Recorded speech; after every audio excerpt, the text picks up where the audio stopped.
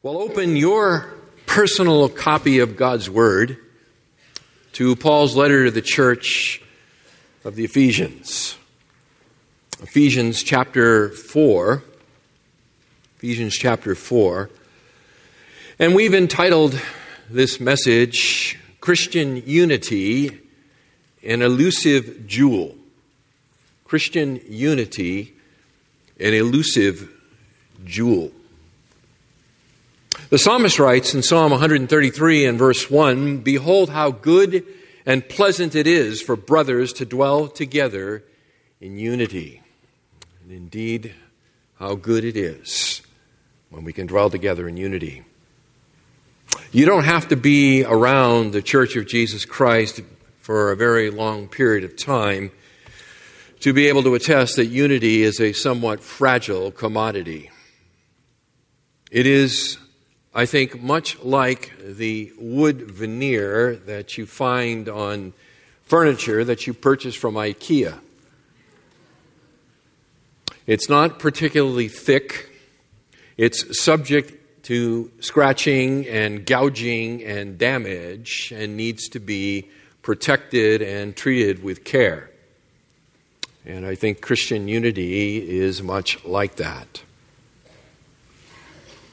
As we noted last time, finishing up chapter 3, turning here now in chapter 4 in this letter, that there is a major transition that goes on. This is the hinge point of the book. It moves from chapters 1 through 3 with Paul's treatment of the great doctrines of salvation to chapters 4, 5, and 6, where Paul deals with the duties that are now incumbent upon the follower of Christ. Paul has established for us in chapters 1 through 3 the theology underlining the multi-ethnic church, predestined in love by the Father, sin atoned for by the work of the Son, and through the indwelling power of the Spirit, made the one new man, the one body of Christ. And Paul now, having established all of that, will begin here in chapter 4 to sort of tease out the ethical transformation that can and must occur for those who have been united with the Son through faith, adopted as sons of the living God. We are the new humanity. And as a new humanity, we need to live in a new way. And so Paul will address certainly not every single aspect of the new humanity and every single area that must change, but he will lay out for us in 4, 5, and 6 general areas that impact all of us. If not directly, then certainly by application. He will talk about how to live as the new creation of Christ. And so that's really what this is all about. In fact, verse 1 here of chapter 4 is what you might call a topical sentence for the entirety of the balance of the book. It is the big idea. It is the main topic from which the rest of the book flows out. And you notice that Paul ties it all in verse 1 here when he talks about, let me just read it, "Therefore I, the prisoner of the Lord, implore you to walk in a manner worthy of the calling with which you have been called." He ties it into the calling of God. That is the predestinating, loving predestination of the Father, whereby we have been united with the Son through adoption, and the work of the Son on our behalf in atonement, and the Spirit's application of that work to us in the creation of that one new man. In light of all of that, the calling with which you have been called, therefore, Paul says, you need to begin to live differently. That's the basic idea. And Paul, notice here, he uses the verb, it's translated for you in the English as walk. Peripateo is the actual Greek verb here, and it's a metaphor that Paul likes and uses. In fact, he uses it 32 times in his writings. He's very partial to the use of the word walk to speak about how one conducts their life. It's our lifestyle. It's our conduct. It's how we live is our walk. And a person's walk is a result of the decisions that they make. It's the result of the path that they choose. A person's walk is the product of the desires and the passions which drive them. And so Paul uses this term of walk, and has used it already in the book, to speak about your life. Over in chapter 2, we are first introduced to it in verse 2, where there he describes the walk. He says, you were dead in your trespasses and sins, verse 1, in which you formerly walked. So he's describing the life before Christ. And it was a life given over to sin. It was a life in which we were spiritually dead, that is, unresponsive to God. It is a life in which we lived in bondage to the prince of the power of the air, Satan himself. That was our walk. That was our life. Those were the passions. Those were the desires. Those were the decisions that drove our life and shaped our life. It was our walk. Paul then, after speaking about our redemption in Christ, by grace you are saved, through faith, right, and that not of yourselves, he speaks in verse 10 of chapter 2, that this new life is a life of good works, which God prepared beforehand so that we would walk in them. In other words, that our life has been reoriented. We have gone from being bent in on ourselves, twisted into ourselves, a life of selfishness, if I can say it that way, and to being turned outward for others. It is a life now in which we seek to love and serve other people. Those are the good works that Paul is speaking of here. And so our desires change, our passions change, our decisions change, and the very character of our life changes because of the work of Christ. And Paul furthermore says here in verse 1, and it's based on the tense of the verb, but he is speaking there to the Ephesians, and he is saying that something has to change for them. He is speaking to them, and he is saying that I implore you, right, to walk, to live in a manner worthy of the calling with which you have been called. In other words, I implore you to stop living as if you do not know Christ, and live as the reality that you do. Change. Change is what he's talking about. He's speaking to them about it, and by extension, he's speaking to you and I. Our lives have changed, are changing, and need to change in order to come in conformity, in order for our walk to match up to who we are in Christ. We are in the process of becoming who we are in Jesus Christ. And so for every single person here this morning, we have our unique places, our unique areas where our walk needs to come in line with our new status in Christ, to come into line with the calling with which we have been called.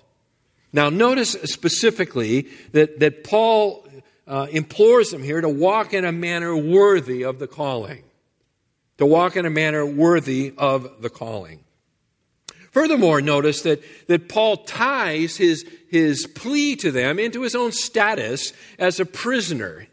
Right? Therefore, I, the prisoner of the Lord. He ties this plea to them into the fact of his own status as a prisoner of Christ, which is an evidence of his own commitment to Christ and the new life that it has brought to him. For Paul, the new life, the new walk has resulted in imprisonment. He has followed Christ to that level that it has brought him to prison. And he's saying, in light of that reality of following Christ, you too need to walk in a manner worthy of Christ. It may call for your imprisonment. It may not call for your imprisonment. But in either case, change is definitely in order. Well, so what does it mean? What does it mean to walk worthy? All right, I implore you to walk in a manner worthy of the calling. What does it mean to walk worthy? This adverb, worthy, axios in the Greek, it could be translated suitable. I implore you to walk in a manner that is suitable with your calling. It literally, this word means to bring the other beam of the scales up into balance. The idea is equilibrium. To bring it all into equilibrium, into balance. I urge you, I implore you to bring your life into balance, he would say. To bring your life into equilibrium with what? With the calling that is yours in Christ Jesus. In other words, bring your conduct into balance with the divine calling. Live like who you are. Live like who you are. That's what Paul is saying. He's saying it to them. He's speaking to you and I this morning. We need to live like who we really are. Not who we were, who we are. And Paul will address, as we've said, a number of areas in chapters 4 and following that can and must reflect the new status as a disciple of Christ, a follower of the Lord Jesus Christ. And the first area that Paul will undertake to address here is in verses 2 through 16 of chapter 4, and it is the topic of Christian unity. This is the first place where our lives need to come into equilibrium. We need to come into balance. We need to live in light of the reality of not who we were, but who we are. We need to bring our lives, our decisions, our passions, our desires into balance in the area of Christian unity. In the area of Christian unity. So, verses 2 and following. And as I was thinking about these verses and how to approach it, I thought the best thing for us to do this morning is to just start with an introduction. I want to introduce the topic of Christian unity because there's going to be a lot we need to talk about. There's a lot here for us. And so I just this morning want to introduce the topic to us. And so as we introduce the discussion of unity here, I want to set the stage for our future studies. And I want to do it in the old Puritan fashion by asking and answering questions. Okay, that's the best structure I could find to approach this very big topic. And so I'm going to pose a question and then seek to answer the question. And in doing so, lay the foundation, the overview, the introduction to the discussion of Christian unity because it is so important. I mean, if you think about it, of all the topics for Paul to address, right, in 4, 5, and 6, he begins with Christian unity. It's not something he addresses at the end. Oh, by the way, after all this, and this, you need to be, you need to live out your unity. He begins with the unity. Because when we understand unity and we begin to practice Christian unity, then we will understand why the other behaviors and lifestyle that he's going to address in terms of our sexuality and in terms of our marriages and in terms of our relationships to authority and all those kinds of things, they all actually feed out of Christian unity and an understanding of Christian unity. Because we don't live alone. In other words, my sin affects you. It splashes onto you, and yours splashes onto everyone else as well. We are not by ourselves. In fact, we can answer the question, right, that Cain says, am I my brother's keeper? The answer to the question is, yes. Yes, you are. And so we are in this together. And our morality, if I can say it that way, our ethics is a community concern. It's a community concern. And it all is driven out of the reality of Christian unity, that elusive jewel. Elusive jewel. So, we're going to begin here with some questions. And we'll just see how far we get. And the beauty of it is, if I don't finish them all, then we can come back next week and just keep going. And I may just do this whole series in questions, actually. We'll find out about that later. So, first question, here it is. What is unity? What is unity. Because when we talk about unity, I think it's really necessary to define and establish our terms. And the reason that's important is because people have different ideas about what the word means. And if they have different ideas about what the word means, they have different ideas about what it looks like. What does Christian unity look like? And so as we begin our studies, it's critical, I think, that we have a basic shared understanding. And so we're going to try to answer this question first. What is unity? Definition. Okay, definition. The word translated here, unity, henotes, is actually a very rare word biblically. It only appears in one other place in the New Testament, and it's over in verse 13 of chapter 4 as well. Until we all attain to the unity of the faith. Okay, so the actual word that's translated here, unity, only appears here in verse 3 and in verse 13. It's the only two places it appears. And the word is greatly, is a great translation, unity, but it could also be translated oneness. So unity or oneness would be the best English translations of this very rare biblical word. I think it's also important to sort of differentiate between unity and uniformity, because I think sometimes that gets confused in people's minds. The difference between unity and uniformity. And so we're going to see here very, very shortly that unity or oneness is fundamentally a spiritual reality that is brought about through what Paul calls over in chapter 2 and verse 15, the one new man. Christian unity or Christian oneness is fundamentally a spiritual reality. In other words, it's invisible. And it is brought about by the work of the Spirit in the creation of the one new man. And so this spiritual reality is something that, is kind of the opposite of a visual oneness. The visual oneness that is brought about, and this is when I talk about uniformity, the visual oneness is brought about through membership in the same organizations or attachments to the same temporal allegiances. In other words, our Christian unity is not about the clothing we wear. Christian unity is not about the foods that we eat.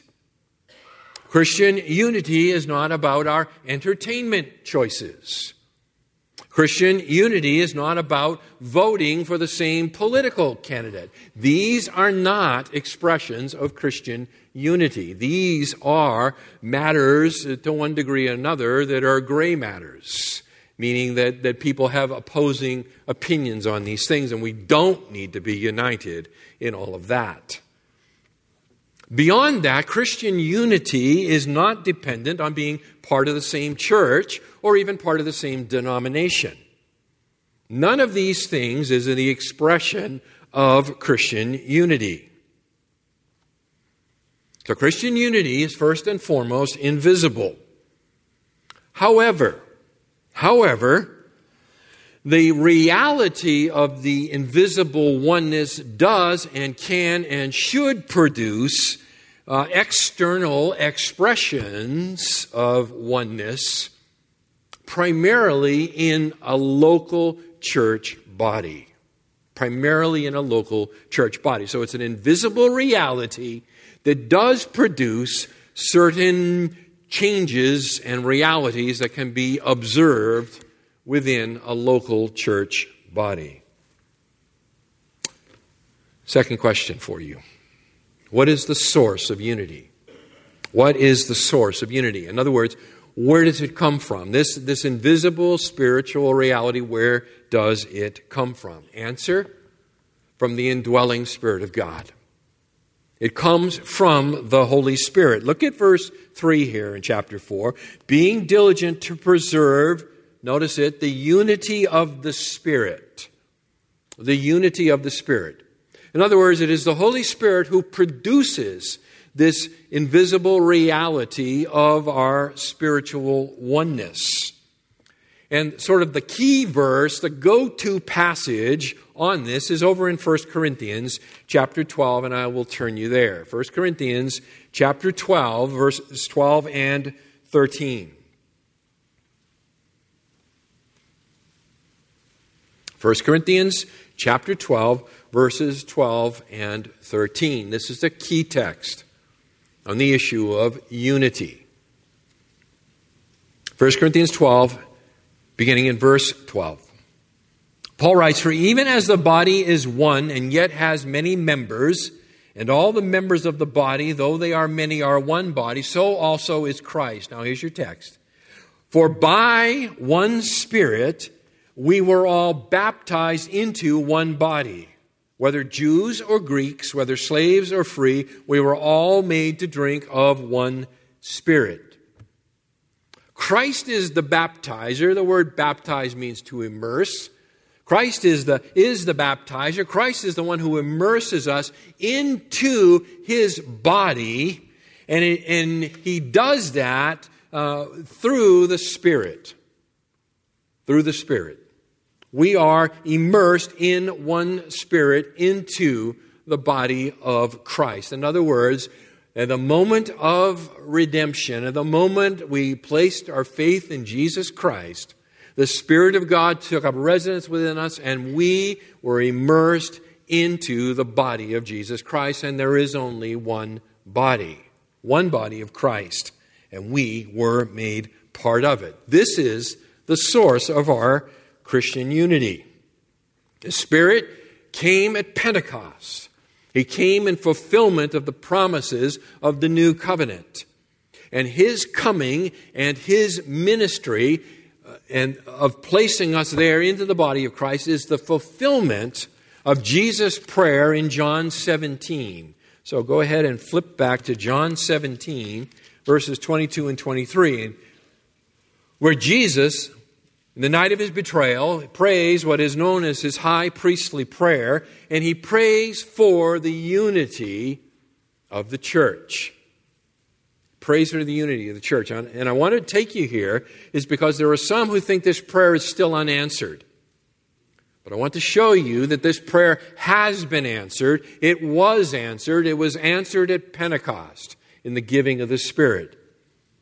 Jesus says, verse 22, John 17, "The glory which you have given me, I have given to them, that they may be one, just as we are one. I in them, and you in me, that they may be perfected in unity, so that the world may know that you sent me and loved them, even as you have loved me." Jesus is praying for the oneness, for the unity of the church. And that became the reality in the giving of the Spirit at Pentecost, by which we are all now immersed into the one body of Jesus Christ. So Jesus' prayer is not waiting for fulfillment someday. We don't have to work really hard in order so that Jesus' prayer doesn't go unanswered. It has been answered. And it has been answered definitively and certainly in the gift of the Spirit at Pentecost. Third, why is unity so important? Why is unity so important? The discussion moves here with this question.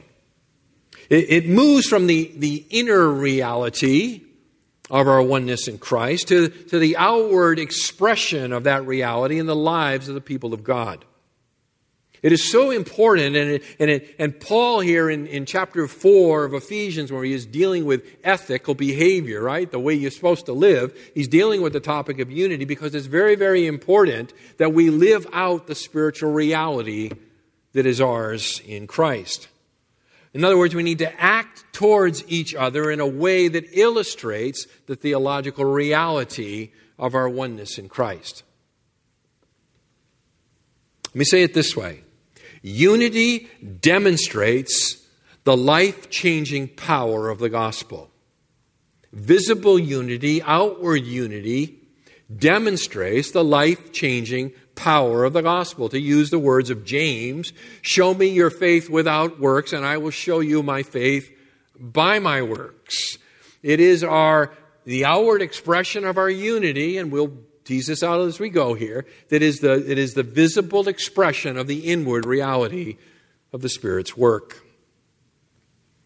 For example, Jesus says in John chapter 13 and verse 35, "By this all men will know that you are my disciples, if you have love for one another." If you have love for one another. So as a group of Christians love on each other, they demonstrate to the world the reality of the work of Christ on their behalf. It is the tangible outward expression of the inner change. We see in Acts chapter 2 and verse 46 that there, when the Spirit has come at Pentecost and the church has been birthed, and 3,000 souls were saved that day, and the church begins. It says there in verse 46 that day by day, continuing with one mind in the temple and breaking bread from house to house, they were taking their meals together with gladness and sincerity of heart. In other words, they were sharing with one another. There was an expression of unity that showed itself in a common sharing among the believers. This is the outward, tangible display of the inner work of the Spirit. Romans chapter 12 and verse 16 gives us another gospel display through Christian unity. Romans chapter 12 and verse 16. Paul writes here, and remember, 1 through 11, chapters 1 through 11 is his presentation of the gospel. It's his most comprehensive presentation of the gospel. Beginning in chapter 12, he begins to talk about how to live, right? Therefore, I urge you, right, by the mercies of God, not to be conformed to this world, but be transformed by the renewing of your mind. And he goes on to lay out what that renewed mind looks like, what the new life in Christ looks like. And so here, chapter 12, again, pretty early on, talks about unity. Verse 16, be of the same mind towards one another. Do not be haughty in mind, but associate with the lowly. Do not be wise in your own estimation. In other words, be impartial towards others.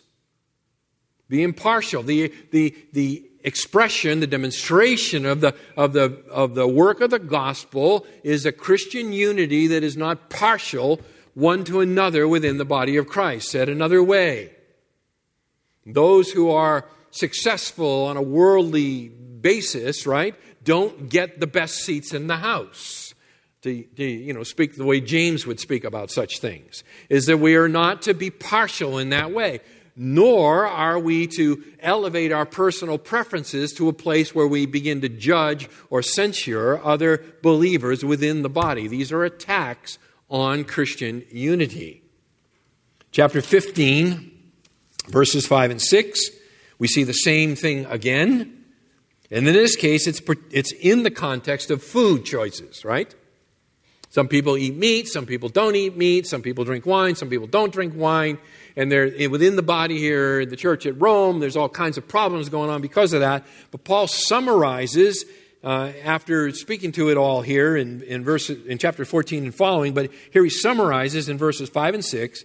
He says, now may the God who gives perseverance and encouragement grant you to be of the same mind with one another according to Christ Jesus, so that with one accord you may with one voice glorify the God and Father of our Lord Jesus Christ. In other words, no partiality.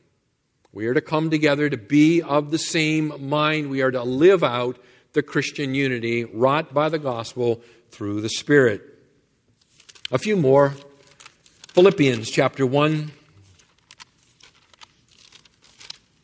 Philippians chapter 1. By the way, it's just good to be reminded that unity is not an isolated doctrine here in Ephesians. It's all over the New Testament. Very, very important. Philippians chapter 1, verse 27, he writes there to the church at Philippi, conduct yourselves in a manner worthy of the gospel of Christ, so that whether I come and see you or remain absent, I will hear that you are standing firm in one spirit, with one mind, striving together for the faith of the gospel. In other words, that the unity that has been made certain in the Spirit has an external manifestation in being of a common purpose together. And that common purpose is to glorify Christ. It is to glorify Christ.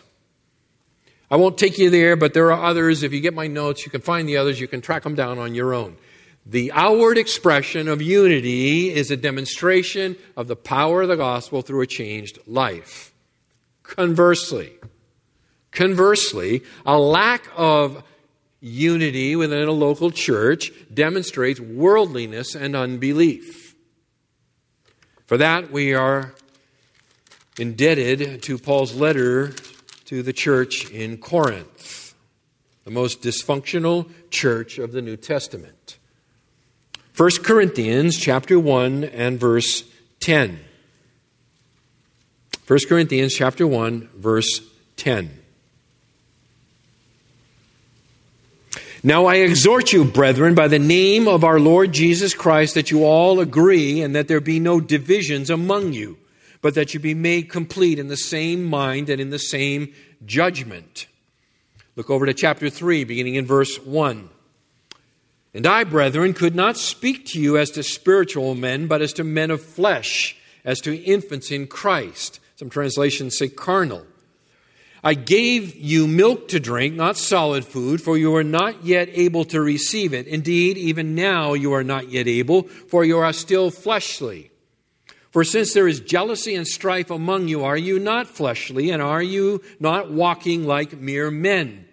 For one says, I am of Paul, and another says, I am of Apollos. Are you not mere men? In other words, the church at Corinth externally has separated from one another into a personality cult in which they are claiming the various leaders and saying that we are the followers of them.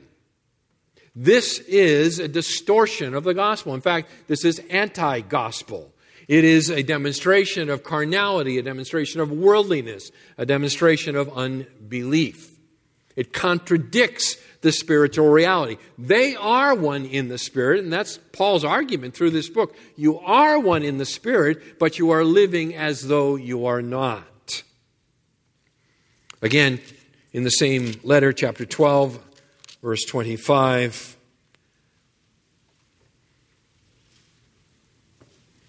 Paul's still dealing with division in the church all the way through this letter. He says, so there, that there may be no division in the body, but that the members may have the same care for one another.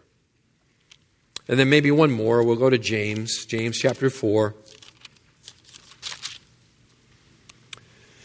And beginning in verse 1.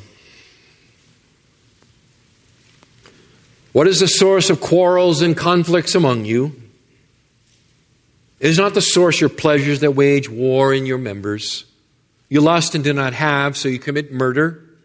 You're envious and cannot obtain, so you fight and quarrel. You do not have because you do not ask. You ask and do not receive because you ask with wrong motives, so that you may spend it on your own pleasures.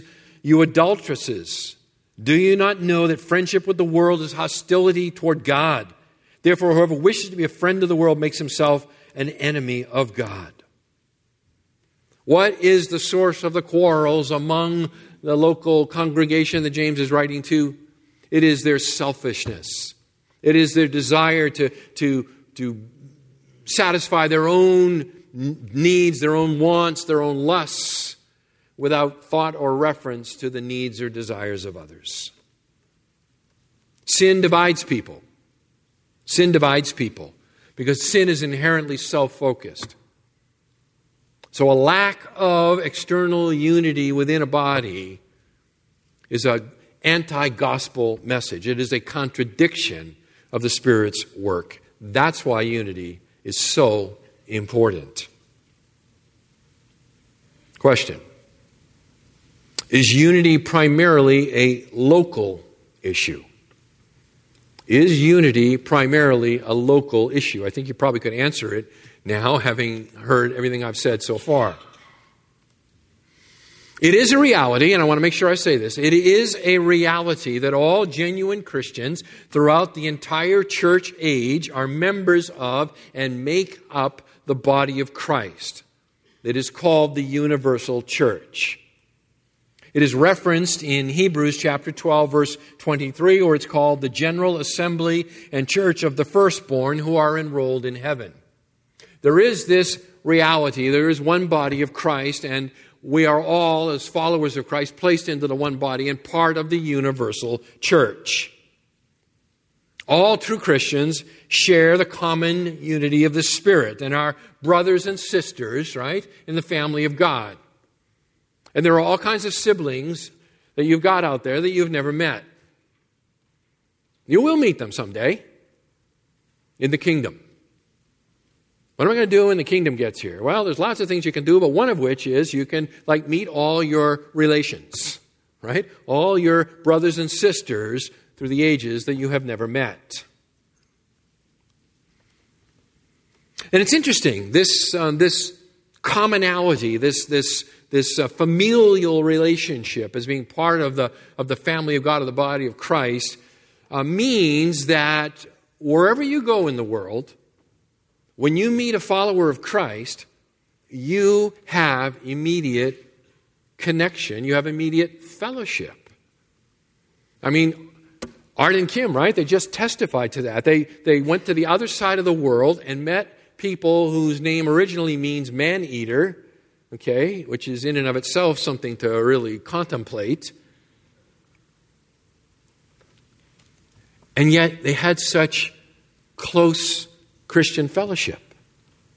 It wasn't about shared, memories and common experiences and allegiances to sports teams or common food that you ate none of those things. It was the work of the Spirit in making you one in the body of Christ. So there is that incredible reality. And if you've ever traveled, you understand what I'm talking about. You can fly across the country. You can fly across the world. You can go to another city. And when you are among the believers, you know there's a connection there. Even if you can't speak the same language, there's still a connection there. So that is a profound spiritual reality. And so there's a universal aspect to this, very, very much. But, and here's the interesting thing, the local reality is the greater emphasis of the New Testament. The universal reality, absolutely true. But the vast majority of New Testament instruction about unity concerns local churches, local fellowships, local, we call them bodies, right? Embodiments of Christ in a place. Here, Upland, California. That's the issues that is normally dealt with in the New Testament. And that's exactly when we're here in Ephesians, right? Chapter 4. Just let your eye flick back there. Where he says, be diligent to preserve the unity of the Spirit.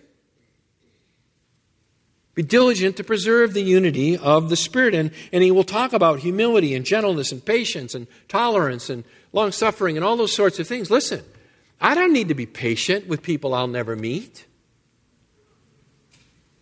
I don't have to be long-suffering with someone who's never going to provoke me. And when I meet them in glory someday, all that stuff's behind us. This is about local life together. I need to be patient with you. And you need to be patient with me because I provoke you. Right? Yeah, you gotta forbear with me, and I gotta forbear with you. So it's about the local fellowship that the primary emphasis of the New Testament lies. And this is important. Very, very important. Is unity primarily a local issue? Answer, yes, it is. It is primarily a local issue. And occasionally you'll hear people sort of lament the division among Christians. They'll say, oh, Christians, we're so divided from each other. And often that lament includes the idea that that our Christian witness to the world is somehow inhibited because of divisions that exist within, Christendom at large. And when I hear those things, I'm cautious when I hear that.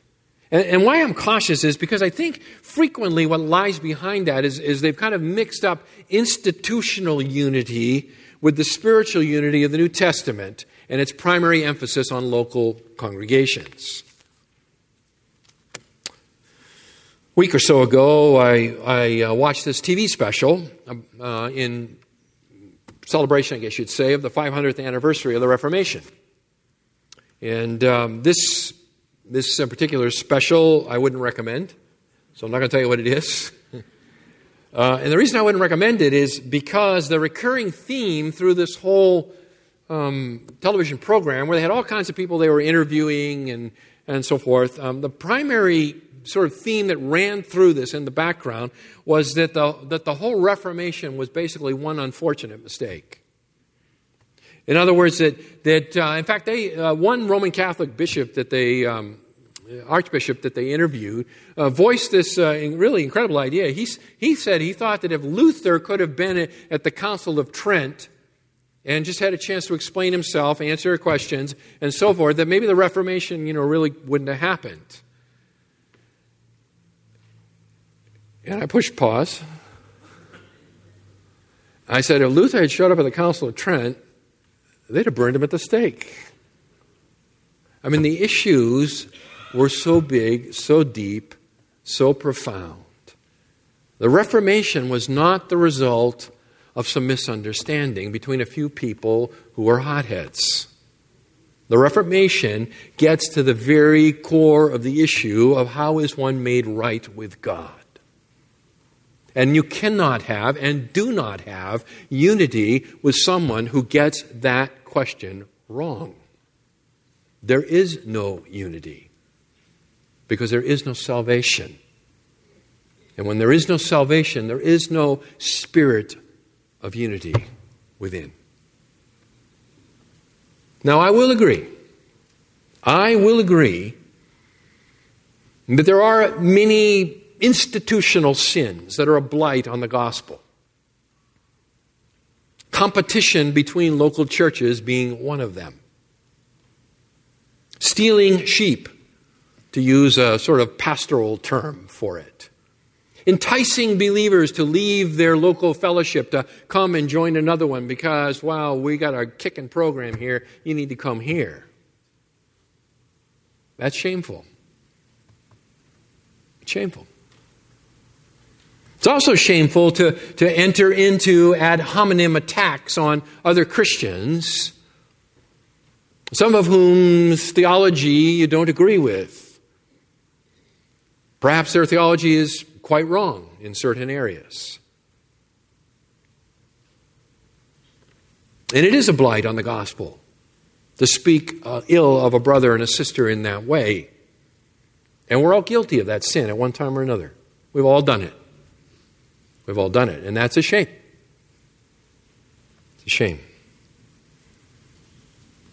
But the solution to all of that is not to pretend that real and significant theological differences don't exist and that they're not important, and to just somehow reduce external Christian unity to the lowest common denominator, right? I love Jesus, yes I do. I love Jesus, how about you? I guess that's a doctrinal statement we could all get behind, including those who are outside of Christ.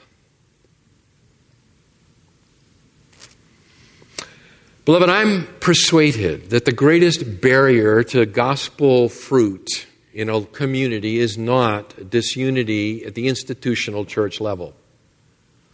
In other words, the greatest barrier to the gospel of Jesus Christ in the Inland Valley is not the fact that there are Presbyterians and Methodists and Baptists and Bible Church and on and on. I don't even think it's the fact that there are First Baptists, Second Baptists, Third Baptists. Right? I don't think that's the great barrier. I think the great barrier to the propagation of the gospel in this inland valley is local fellowships that are at each other's throats. That by their behaviors, by their words, by their lifestyles, they deny the spiritual unity that is ours in Christ. I think that's the bigger obstacle to the gospel. And the reason I believe it's the bigger obstacle to the gospel is because it reflects an unchanged life. This is Paul's concern with the church at Corinth. It's a point he makes over in 1 Corinthians chapter 6 and verses 4 and following, where he's rebuking them for suing one another, for becoming so crosswise with each other that they are resorting to lawsuits to try to settle their differences. And Paul says, so if you have law courts dealing with matters of this life, do you appoint them as judges who are of no account in the church? In other words, are you going to the lawyers to resolve your differences, Christians? I say this to your shame. Is it so that there is not among you one wise man who will be able to decide between his brethren? And Paul will go on to say it's better to be defrauded than to take your dispute to court. What hinders the gospel? Local fellowships whose lives are a contradiction to the spiritual unity that is ours in Jesus Christ. I praise God and pray every day for this fellowship, that God would protect, that God would guard my heart, my mouth, from saying or doing or thinking things that would attack the spiritual reality of our oneness in Christ. God has done some amazing things in and through Foothill. It could all get blown aside if we start getting after one another about our own personal preferences. May God grant us, as we will see, patience, humility, long-suffering with one another, so that we might work hard to be diligent to preserve the unity of the Spirit in the bond of peace. Welcome into membership. Welcome into membership. It's a wonderful and glorious display of the unity of the local body of Christ here. Let's pray. Father,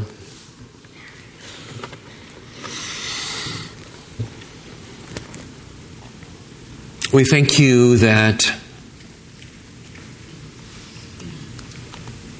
true unity, the deepest level, is not dependent upon us. Our Father, such a precious jewel, we are incapable of handling. We would drop it and shatter it. We thank you, your Spirit preserves it. And in spite of our sin and our failings and shortcomings, in spite of the number of times we wound one another, we're still one. At the end of the day, we're still part of the same family, still part of the same localized body, still have the glorious future to look forward to, the kingdom, with our brothers and sisters. But our Father, we have a role to play in all of this. In light of the theological reality of what Christ has done, work of your Spirit, your predestinating love, we have a role to play. And that role is to preserve externally what you have created everlastingly.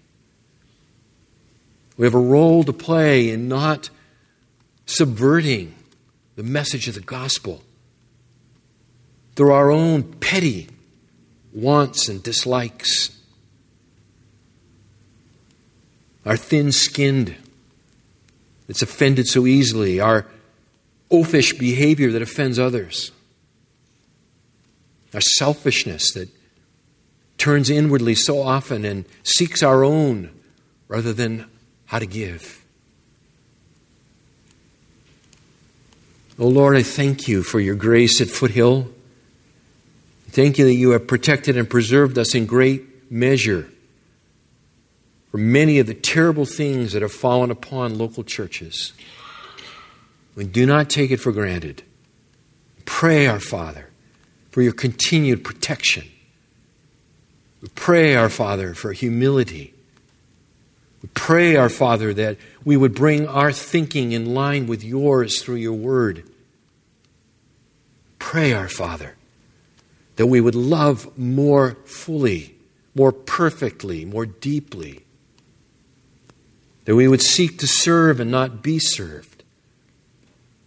That we would see the model of Christ, who did not clutch at his glory, did not cling to his glory, but humbled himself by becoming a servant and dying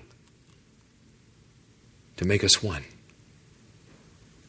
Oh Lord, as we embark on these studies together in these next weeks, give us ears to hear. Help us, Father, to be listening and so your Spirit would just impress upon us the particular area where we are offensive to you, to each other. Help us to value unity like you value unity. We ask in Jesus' name. Amen.